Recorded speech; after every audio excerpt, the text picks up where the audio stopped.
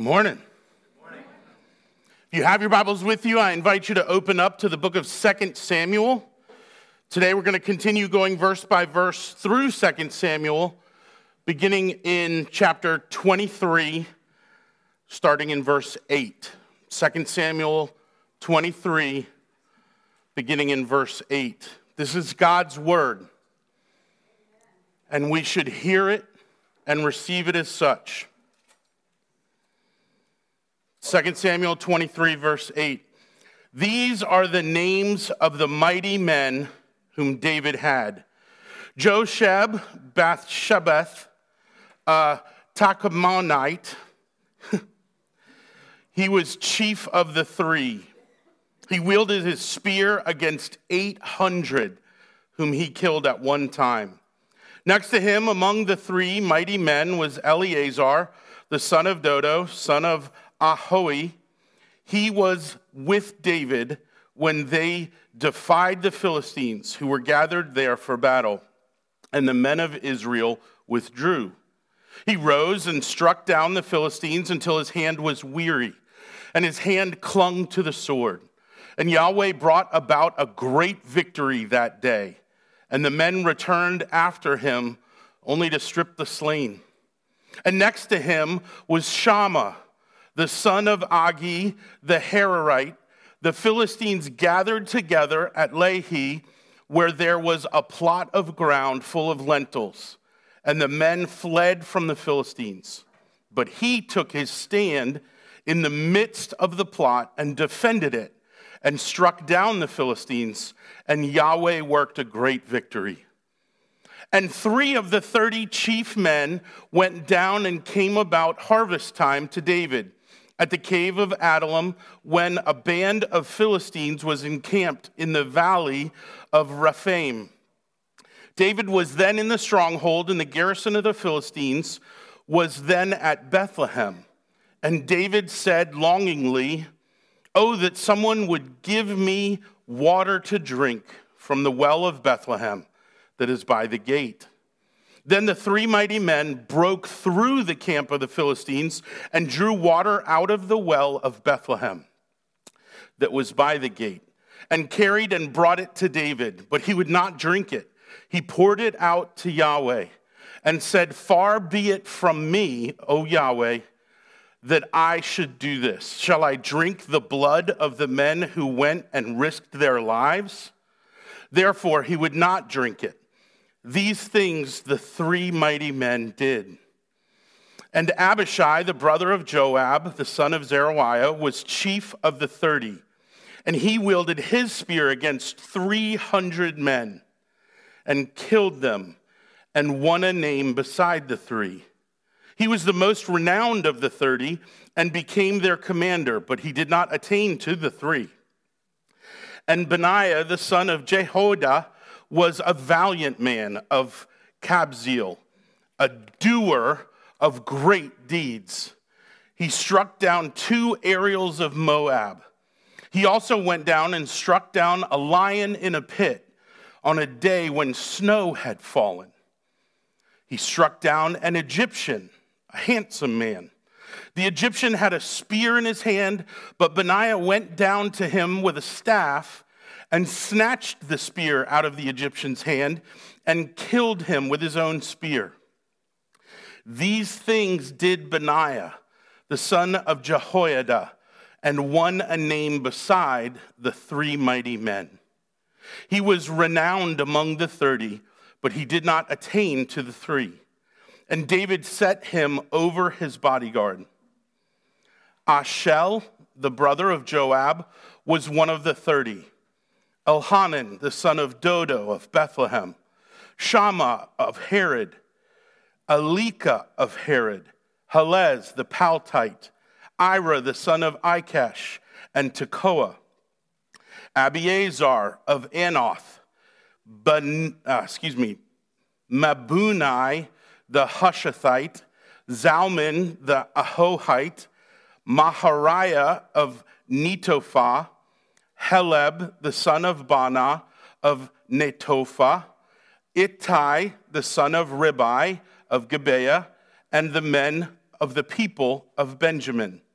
Benaiah of Pira Baharim, Eliabah the Shalbanite, the sons of Jashin, Jonathan, Shammah the Herahite, Ahim the son of Sharar the Haratite, Eliphelet the son of Ahasbai of Makkah, Eliam the son of Ahithophel of Gilo, Hezro of Carmel, Parai the Arbite, Egal the son of Nathan of Zeboah, Bani the Gadite, Zelek the Ammonite, Naharai of Beroth, the armor-bearer of Joab, the son of Zeruiah, Ira the Ithrite, Gareb the Ithrite, and Uriah the Hittite, 37 in all.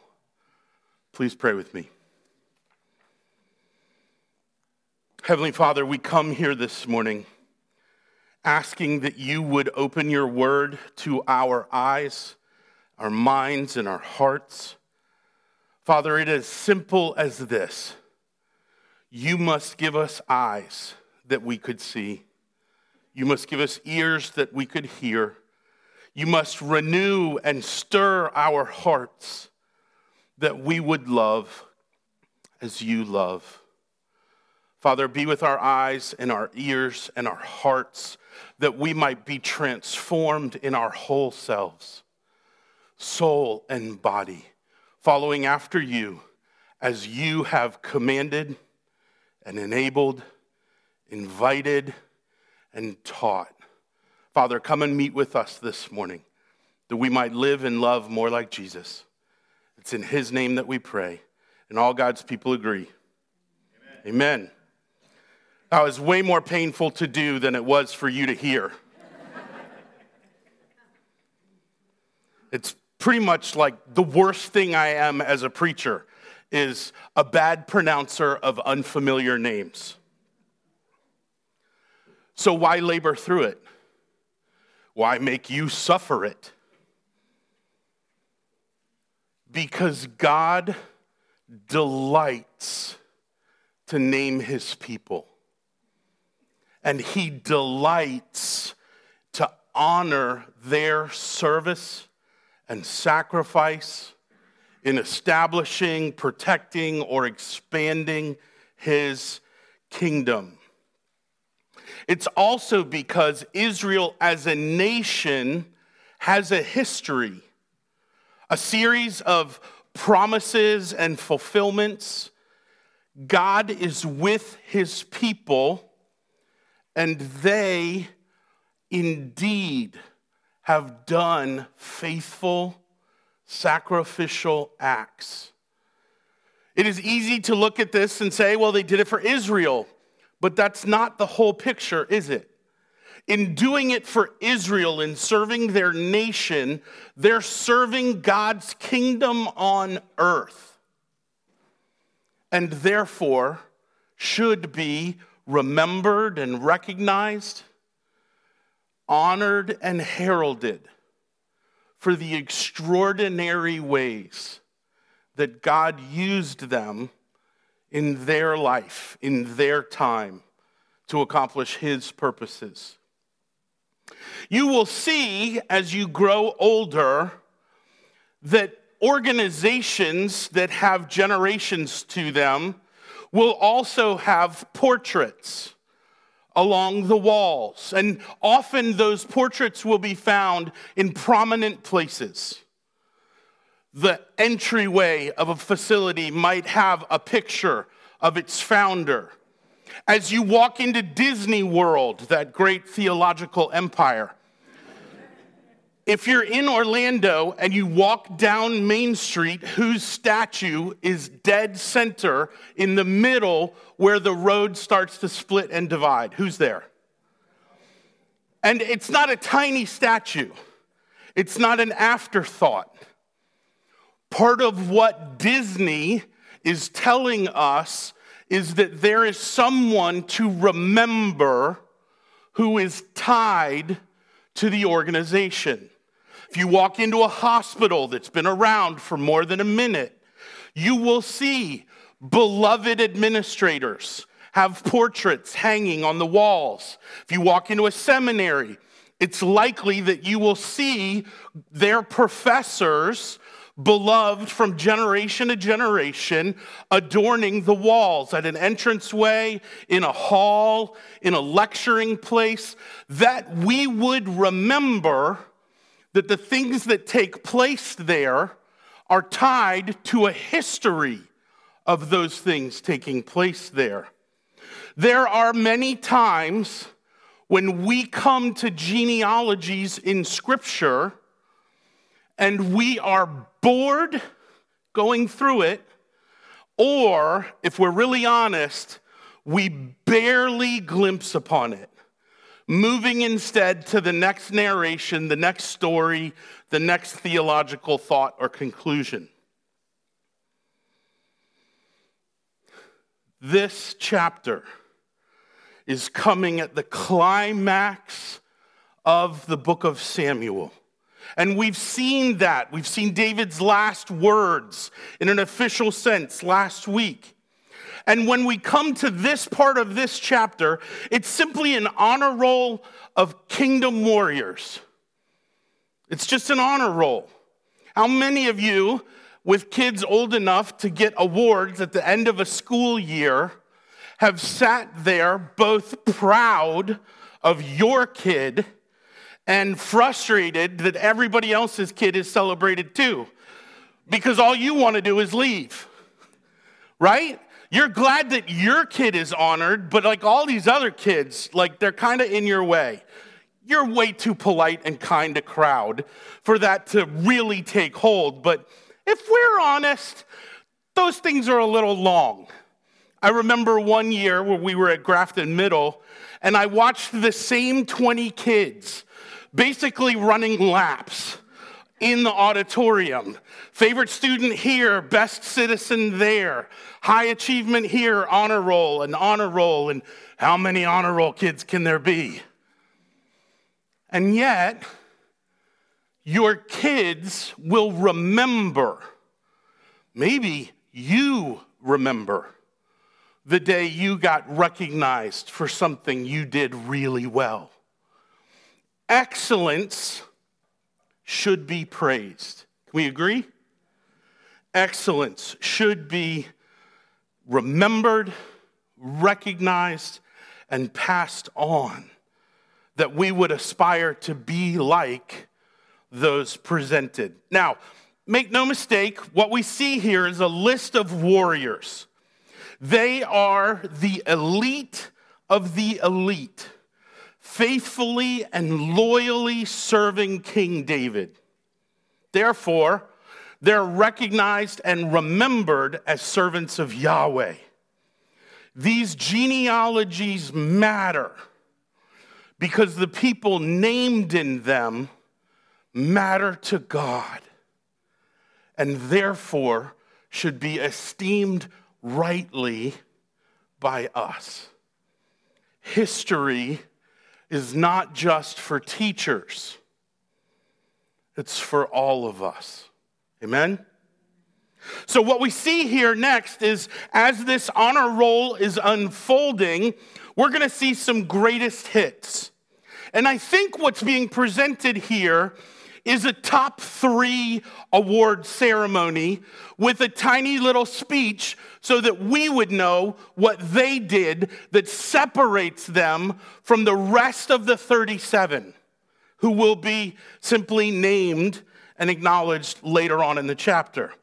So we get these first 3. We see this in verse 8. The first one named is Josheb Bashatheb.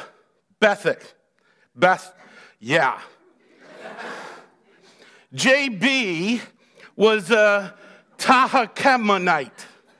You're allowed to do that, by the way. I don't care if you name him Rick. Remember what he did, okay? And have pity on your pastor who's terrible at this. So here you have JB, and he was a chief of the 3. The three is a chorus you're going to see throughout this whole chapter. And I really think it's the elite of the elite of the elite. There were three men who did the hardest, most difficult, most courageous, daring, foolish, galling work as warriors. And so here's the greatest of the top three, who are the greatest of the supreme elite, who are the 37 who will be named later. The best of the best of the best. So what set JB apart? He wielded his spear against 800 men whom he killed. Now, I don't really know what the career stats would be that would measure, right? Like in baseball, they measure everything. So hits and runs and home runs, and we can talk about different eras and different achievements athletically. But apparently, if you kill 800 men in a single battle, you're the best of the best of the best. That's about 792 more than the highest of my imagination for a single battle.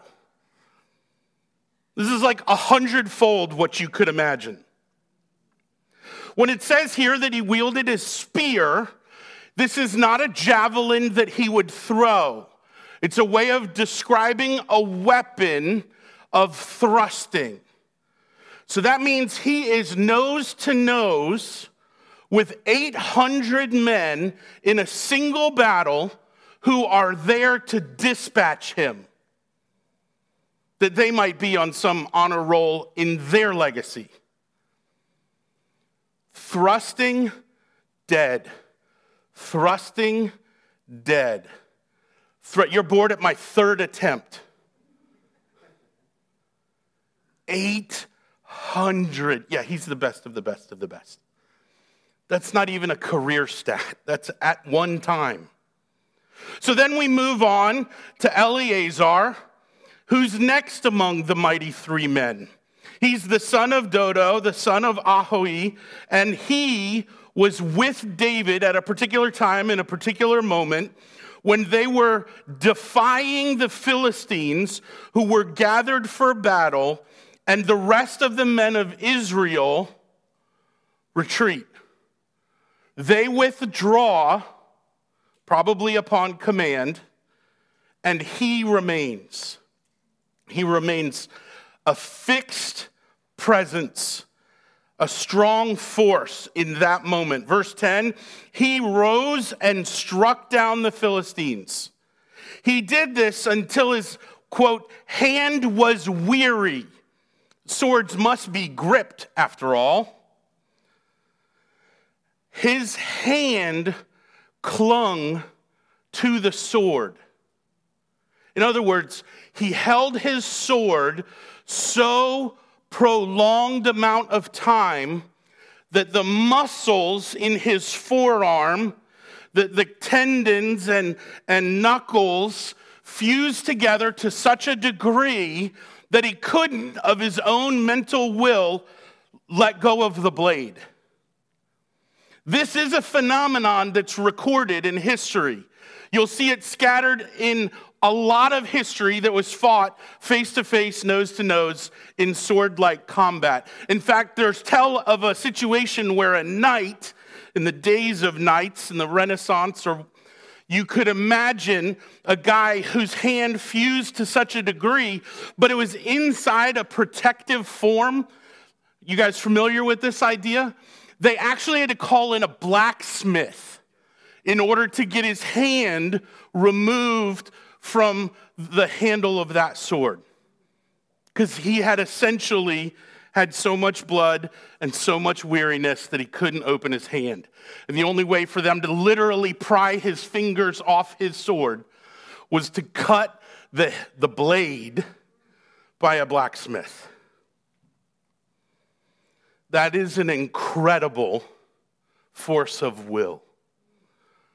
To stand when all others retreat, to fight when all others run, and to do so to such an exhaustion that his hand won't open. And they literally have to pry his living hand from his sword.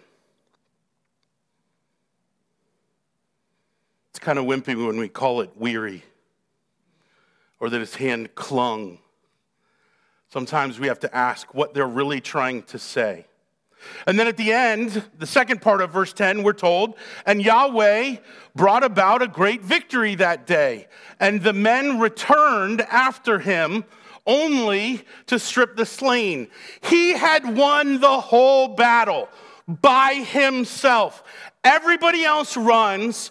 He fights and wins against all of them. And the guys come back going, I wonder where Bill is. Oh, wow, he's still in the bottleneck. Oh, wow. Well, let's go help him. Oh, he doesn't need any help. Everyone against him is dead. Let's check the bodies for money. Let's get the corpses ready for burial. We're the victors. We have that obligation. So they just stripped the slain. It's all the work that was left for the rest of them to do. That's number 2. Let's go to number 3. Next to him, we see Shammah, the son of Agi the Hararite. The Philistines gathered together at Lehi, where there was a plot of ground full of, I know all of you think these are the most valuable things that could ever be defended in the life of right? This is a patch of lentils. I'm not sure that this is a supreme military target stronghold. This is a food supply. This guy really liked soup. You with me? It's a patch of lentils. And the men with him fled from the Philistines. But some farmer got really blessed by God because Shammah stays, and he took his stand in the midst of the plot, that's of land, not of the enemy plot. And he defended it, striking down the Philistines, and Yahweh worked a great what? God even saved the lentils. What do you think? Heroes? Honored? Are they worthy? Should we remember them and butcher their names for generations to come? Yeah. 800 fatalities in a single conflict. Standing your ground while everyone else retreats. Cutting down the charging Philistines till your hand freezes. And defending a field of vital food supplies that were sought to be pilfered by the Philistines. There's your top 3. There's the 3. And then we have the anonymous, which is really weird. Watch 13 through 17. And 3 of the 30 chief men went down and came about harvest time to David at the cave of Adullam, when a band of Philistines was encamped in the valley of Rephaim. We don't know exactly which time this was. If you're looking to place it and understand the context surrounding it a little bit more, you can look in 1 Samuel 22, verses 1 through 2, or it might be 2 Samuel 5, verses 17 through 21, and I'll put those references up on the realm later today. But let's see what's happening in this moment. They're encamped in the valley of Rephaim, and David was then inside the stronghold, and the garrison of the Philistines was launching their campaign from Bethlehem, David's town. And David says longingly, "Oh, that someone would give me water to drink from the well of Bethlehem." You know the one. It's the one by the gate. This is both hilarious and awesome. David wishes out loud because he is, at this point, homesick. How many of you want just a small taste of home? Wherever home is. Even those of you in military families who were in Hawaii and Canada and other places, you know what it is to have had a slice of home associated in each of those places, yes? It was the pancakes from that restaurant or the wine from that, yeah, we're Presbyterians, we get to drink wine, from that particular valley, that particular region. Some of you, it's a taste of your grandmother's blueberry pie. For some of you, fill in the blank. What tastes like home? What smells like home? What image in your mind is home? That's what David is doing. In the midst of this battle, the supreme general, the king, he's still a man remembering the longings of a boy. And he wants a drink of water that's different from all types of water. Liz, what's my favorite water? How long did that take her? Poland Spring. I don't know why. It's what I grew up in just outside Boston. And then the local CVS started selling it. And what's in our bathroom closet today? A case of Poland Spring. And when it goes on sale, how many do you buy? Like 4 at a time of 24 bottles each. Do you catch this? It's just a tiny taste of the best water. And those of you who are thinking water is water, you're wrong. David's wish becomes their agenda. 3 anonymous men fight savagely through the Philistines and every line of them to get to Bethlehem, which is guarded as a fortress, that they might sneak in under the cover of... No, they fought. The verb here is cut. It's the same root that you have to the cutting of a covenant. They cut their way through the Philistines and fought their way victoriously into Bethlehem by the gate, and they get the holy elixir, if you will. And they fight their way back with a jug of water because David was homesick. And they thought, we must encourage David. If he wishes for something that we can accomplish, we will give our lives to try to bring that about. Is it fair to say these are 3 men who love David? 3 men who see David as honor-worthy of giving their lives to ease his burdens? Yeah. 25 miles round trip of suffering and slaughter. How many of you couldn't walk 25 miles round trip at one time?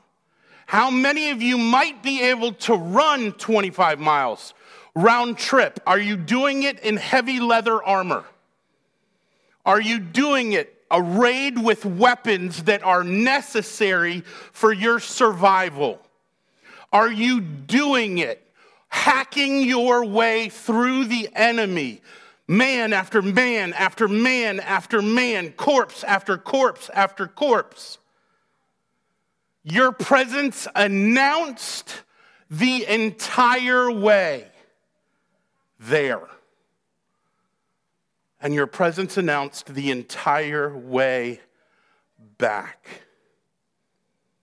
That David would no longer be parched, that he'd have the joy of his favorite water. Thank you.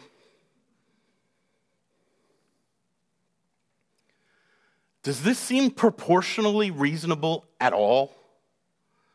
Or is this ludicrous? David gets the water. They go and they get it and they bring it to David. Read the last sentence of verse 16. But David would not what? Are you serious? We hacked our way 25 miles, corpse after corpse after corpse, bad guy after bad guy after bad guy. We took the battle to them. That you would drink. You were the only outcome we wanted. We suffered and sacrificed our lives, willing to bleed and die, that you would drink the water that would heal your homesickness. David not only doesn't drink it as if he's going to put the Dom Perignon on the shelf, waiting for the day of celebration, waiting for the victory to be secured. David doesn't save the water. He dumps out the water in front of them.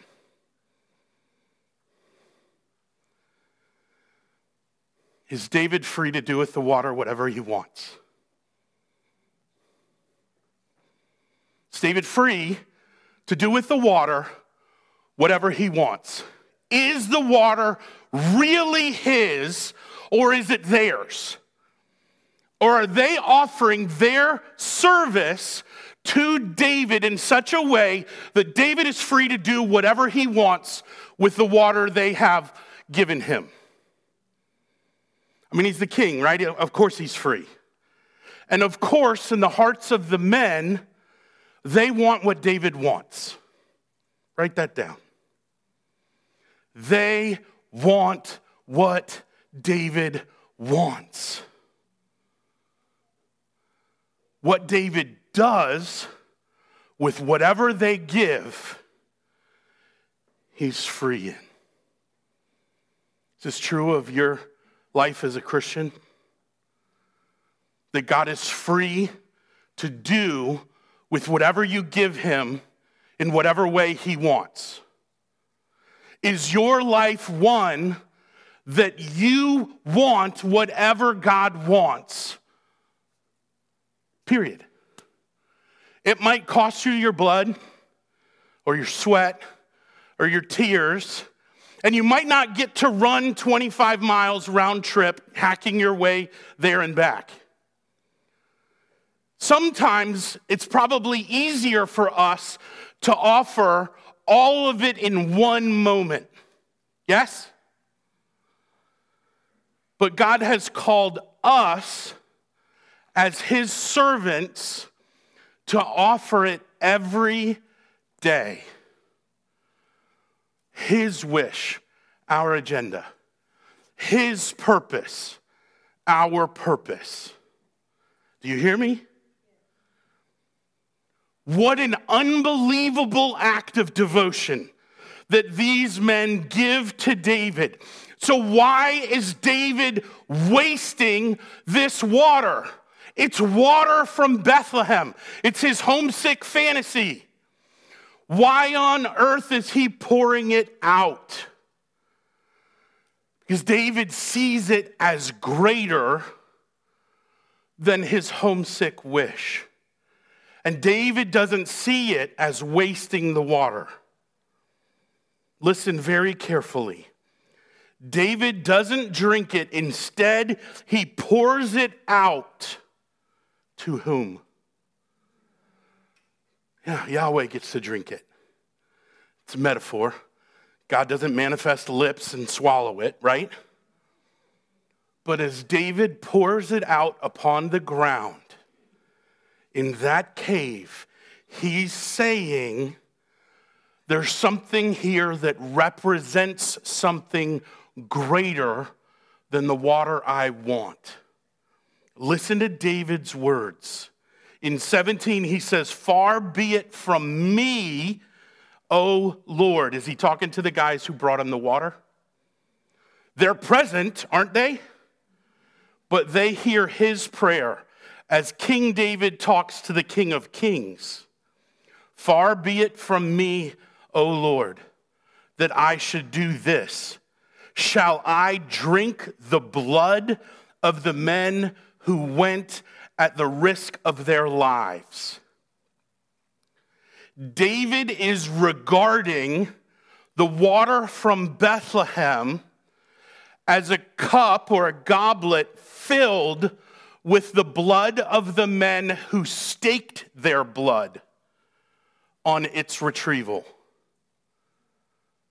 David couldn't receive it on its face value. It's too extraordinary. Extraordinary is not a strong enough word here, is it? This is a living embodiment of their love of David, their affection and esteem for David. And David says, I am not worthy of receiving that level of worship.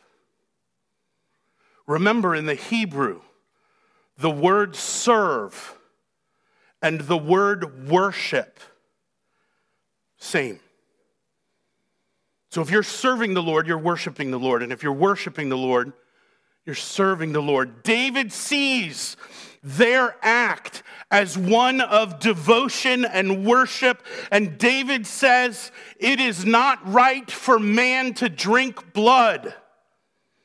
Blood belongs to God. Blood is what we offer God. Blood is a representation of all of the things we know to be about life.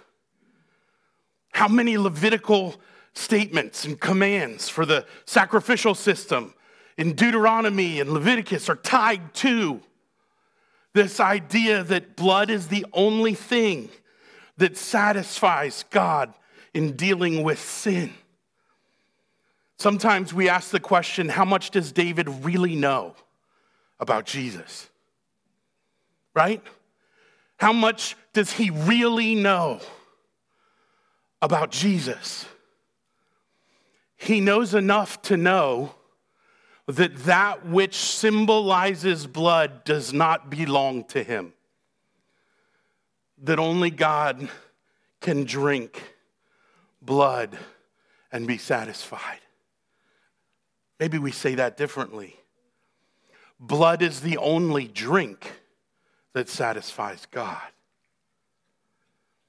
David pours out the water as a blood sacrificed offering. That's why we're told at the end of 17 he wouldn't drink it. These things the three mighty men did. Are you in awe yet? Now, does one man usually get to kill 800 men in a single battle? Is that typical or normal? Does one man stand his ground against hordes of attacking men despite the retreat of his team, his army, his brothers? Does he alone cut down charging hordes so much so that it can't let go of the sword when all is said and done and the bodies are no more work to be done by him? Is it normal for a man to defend a field of food from pilfering Philistines all on his own? Is that normal? No. The secret to understanding this honor roll is that for as noble and powerful and excellent as these men are, for all the gall that it would take, the ridiculous courage that they would have to have, the faith that their lives are worth this battle, and the victories that are not certain.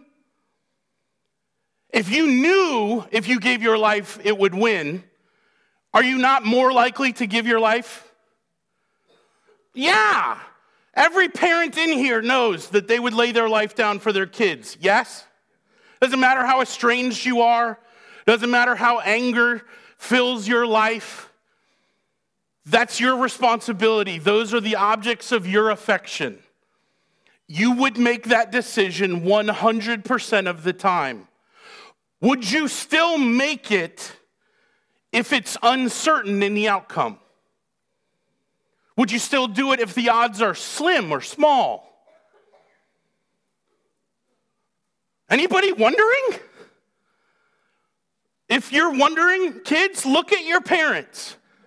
Look your dad in his eyes. Look your mom in his eyes, her eyes. Is there any doubt, any wonder? Every time these guys risked their lives, it was with uncertain outcomes. And yet God is faithful, amen? God is the one who secures the victory. We're told that twice, are we not? Verse 10, Yahweh brought about a great victory that day. Verse 12, Yahweh worked a great victory. All of their daring, all of their courage, all of the audacity and raw gall. Did I mention courage? Courage. Excellence. Did I mention excellence? Are their names remembered for me to butcher because they were mediocre? They offered a little bit? No, these offer their lives in excellence to God. And when David pours out the drink, most of us might start with anger. Do you not value what I offered? We might see it as a waste, but his men don't. They don't have anger, they have admiration. And they don't see it as a waste, they see it as worship. This water from Bethlehem represented the blood of his men, and blood belongs to Yahweh. So he pours the water out in worship to Yahweh because it belonged not to David, but to Yahweh. Only Yahweh is worthy of such sacrifice. Now we turn our attention in verse 18 to Abishai, who's the brother of Joab. Joab's a pretty major character in this book, as is Abishai, the sons of Zeruiah. He was the chief of the 30. So you have the 3, you have the anonymous, and now you have these 2, one of whom is chief of the 30. And he, at one point, wielded his spear, remember, thrusting weapon, against 300 men and killed them and won a name beside the 3. How many of you have seen a beauty pageant at some point in your life? And you're like, first place, second place, third place, and then they have what? Honorable what? Honorable what? Mentions. Honorable mentions. These are like your almost finishers. These are the first losers. I mean, this is the honor roll. They're not in the top 3, but the next 2 are pretty dang close and had resumes that put them in the conversation. Poor Peyton Manning, huh? If it wasn't for Tom Brady, Peyton Manning could be a GOAT, right? Just making sure you're alive. He's not the guy. He's not in the top 3, but dang, his career is worth remembering. His service and sacrifice worth recognizing and heralding. Because he wielded his spear against 300 men, killing them and winning a name alongside the 3. He was the most renowned of the 30, and he became their commander, but he didn't attain to the 3. And then there's Benaniah. He's the son of Jehoiada, who was himself a valiant man, a man of Kabzeel. He's a doer of great deeds. He struck down 2 Ariels of Moab. We don't really know what the word Ariels means. You'll see that in the footnote in your text. Here's what my study uncovers, and I think this is right.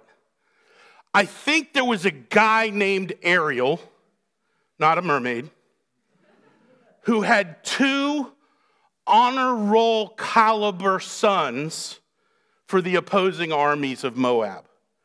I think if you were to look in the Chronicles of Moab, you would find a stalwart guy, and these are his two magnificent sons.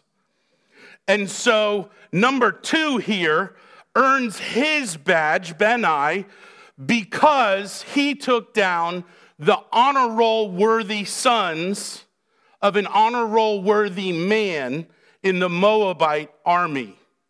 He also went down into a pit and struck down a lion who was in that pit on a day when is this a fairy tale? Like, this is worth remembering. This is not myth. This is history. This guy saw a lion in a pit on a day when it snowed and thought dinner. He jumps in the pit and fights the lion, and we remember his name not as a village idiot who died to the lion, but as a great warrior who overcame in the snow a lion. That's not the only story we have to remember about him. The second one is he struck down an Egyptian. Now, we translated here a handsome man. I don't really think that's what was on Benai's mind. Ooh, look how pretty he is. I'm pretty sure this is a massive Egyptian, not necessarily a handsome one, but we don't really know. But what we do know is the Egyptian had this thrusting spear in his hand, and Benai had like a staff or a stick or a club. And so his weapon wasn't as good as the Egyptian's weapon, so he prized the Egyptian's weapon from him and kills the guy with his own spear. I think the lion's story is better in the snow. But I don't know how pretty the Egyptian was. These are things that Benai, the son of Jehoiada, had won, and doing so, he wins a name beside the 3 mighty men. He was renowned among the 30, but he too did not attain to the 3. David did set him over his bodyguard. I guess if you take on lions, as David once did, you get to hang out with him. Who are these guys? What is this 30? These are SEAL Team 6. Does that help? These are the best of the best of the best. They're the elite, the Rangers. They're the airborne guys, and I'm way out of my depth right now. Help a brother out, 101? Yeah. They're the guys who go in the dark of night and snatch bin Laden. And if they have to, execute him. The difference is we usually don't know their names. The CIA has men and women who have given their lives in service, and their names are not known to the population. True?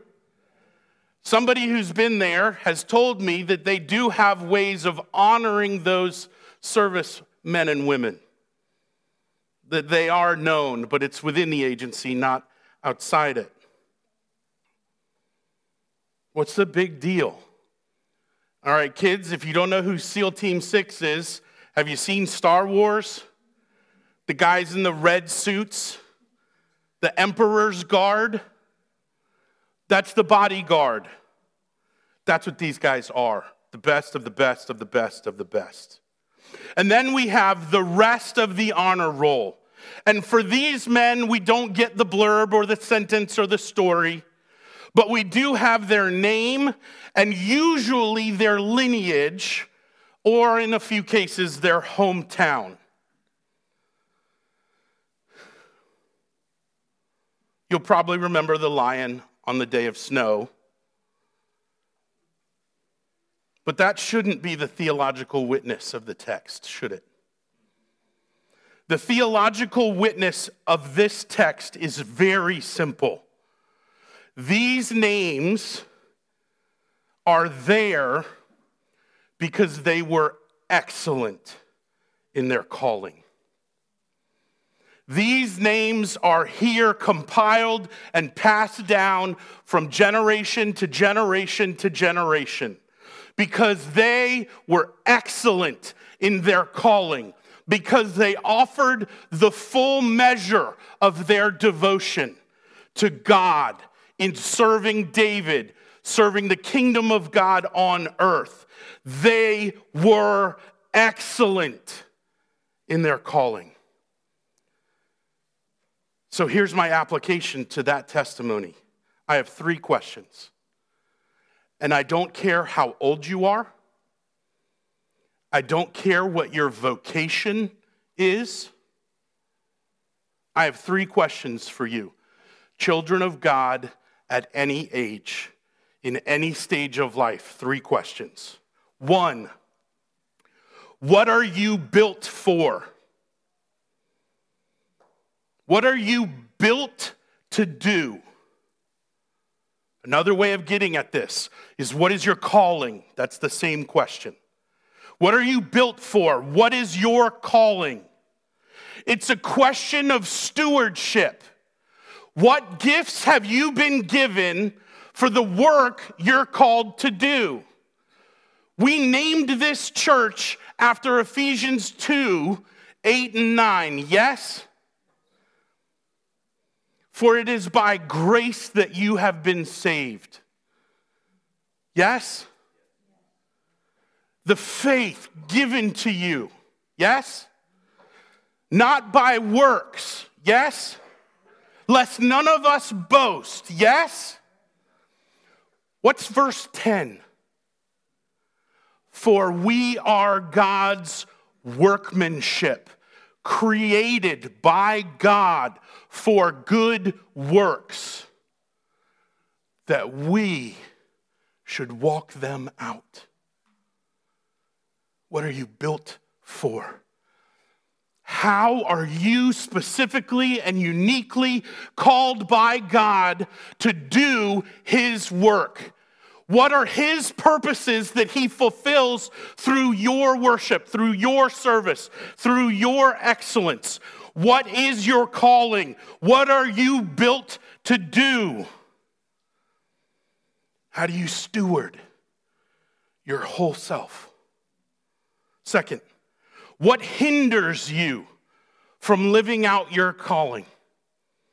What are the obstacles you face to living out what you are called to do, who you are called to be? What hinders, what diminishes your excellence? What prevents you or ensnares you or captures you or enslaves you or cripples you? What is the obstacle that you must fight through in the power and strength of Christ at work in you? Is there something in your life and circumstance that God must overcome and grant victory in? Or are those obstacles beyond His capabilities?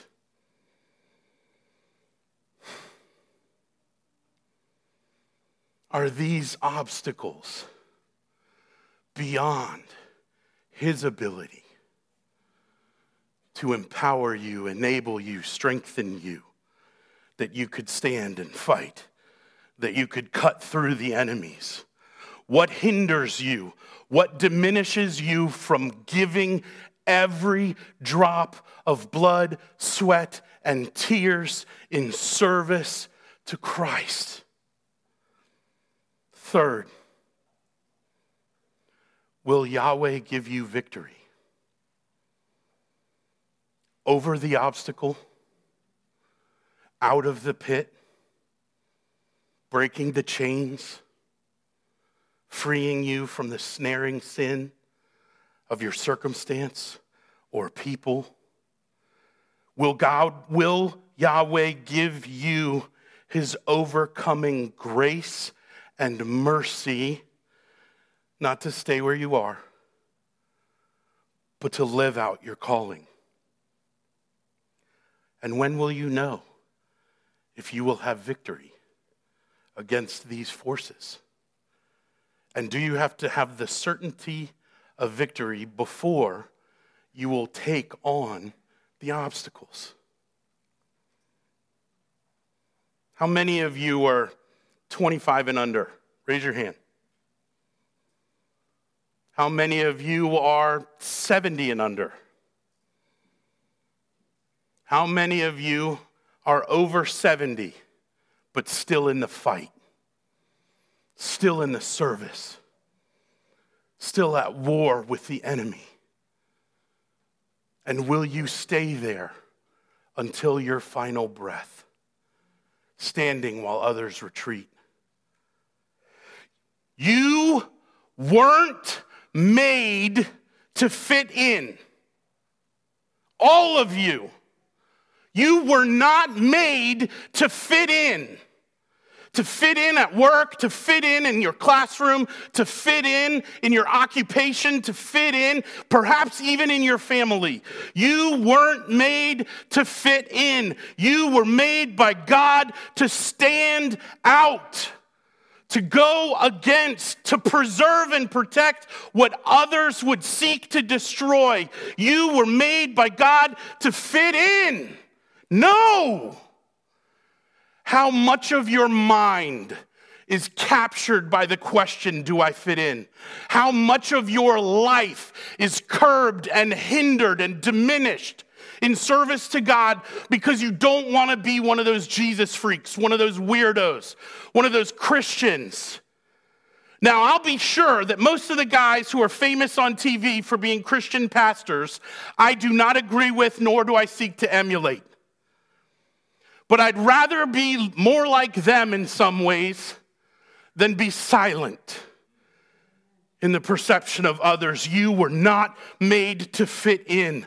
You were designed and called by God specifically for good works. And every drop of blood and sweat and tears is what Jesus is worthy of. Yes? Yes?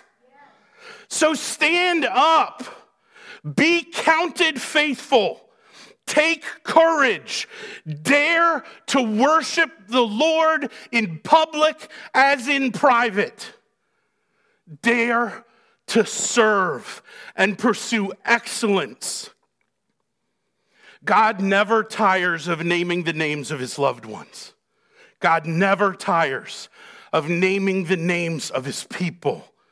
Do you tire of naming the name of Jesus among your friends, your relatives, your neighbors, your coworkers, your customers, or classmates? Brothers and sisters, if we are to honor what is being honored here, then we are to see the cups of water that are our lives as worthy only unto the Lord. Pour your blood out in service of the one who bled and died to strengthen you and renew you, to redeem and sanctify you. My command, my application, my instruction is to forsake whoever or whatever hinders or diminishes your excellence and takes away your courage. Amen? Please pray with me. Heavenly Father, we, left to ourselves, lack all excellence. Father, we, left to ourselves, will never make an honor roll of kingdom servants. We will never be remembered beyond a few generations. But Father, we pray that it is not our name that is heralded among the saints in the world, that it is not our name as by grace, as a church, as a movement. We don't even care about the name of the PCA. The only name we desire to herald is Jesus Christ of Nazareth, who lived and died, suffered and rose again for our justification, our adoption, and our sanctification. Come, O Lord, and show us our sin. Convict us of our running from you. Convict us that we might see the obstacles that stand in the way of the ministry that you have called us to, and empower us, O Lord, to cut our way through, that you would grant victory and lead us in excellence and courage, and that we would trust you to use that in whatever way you will. We, your people, ask this in your name, O God. And all God's people agree.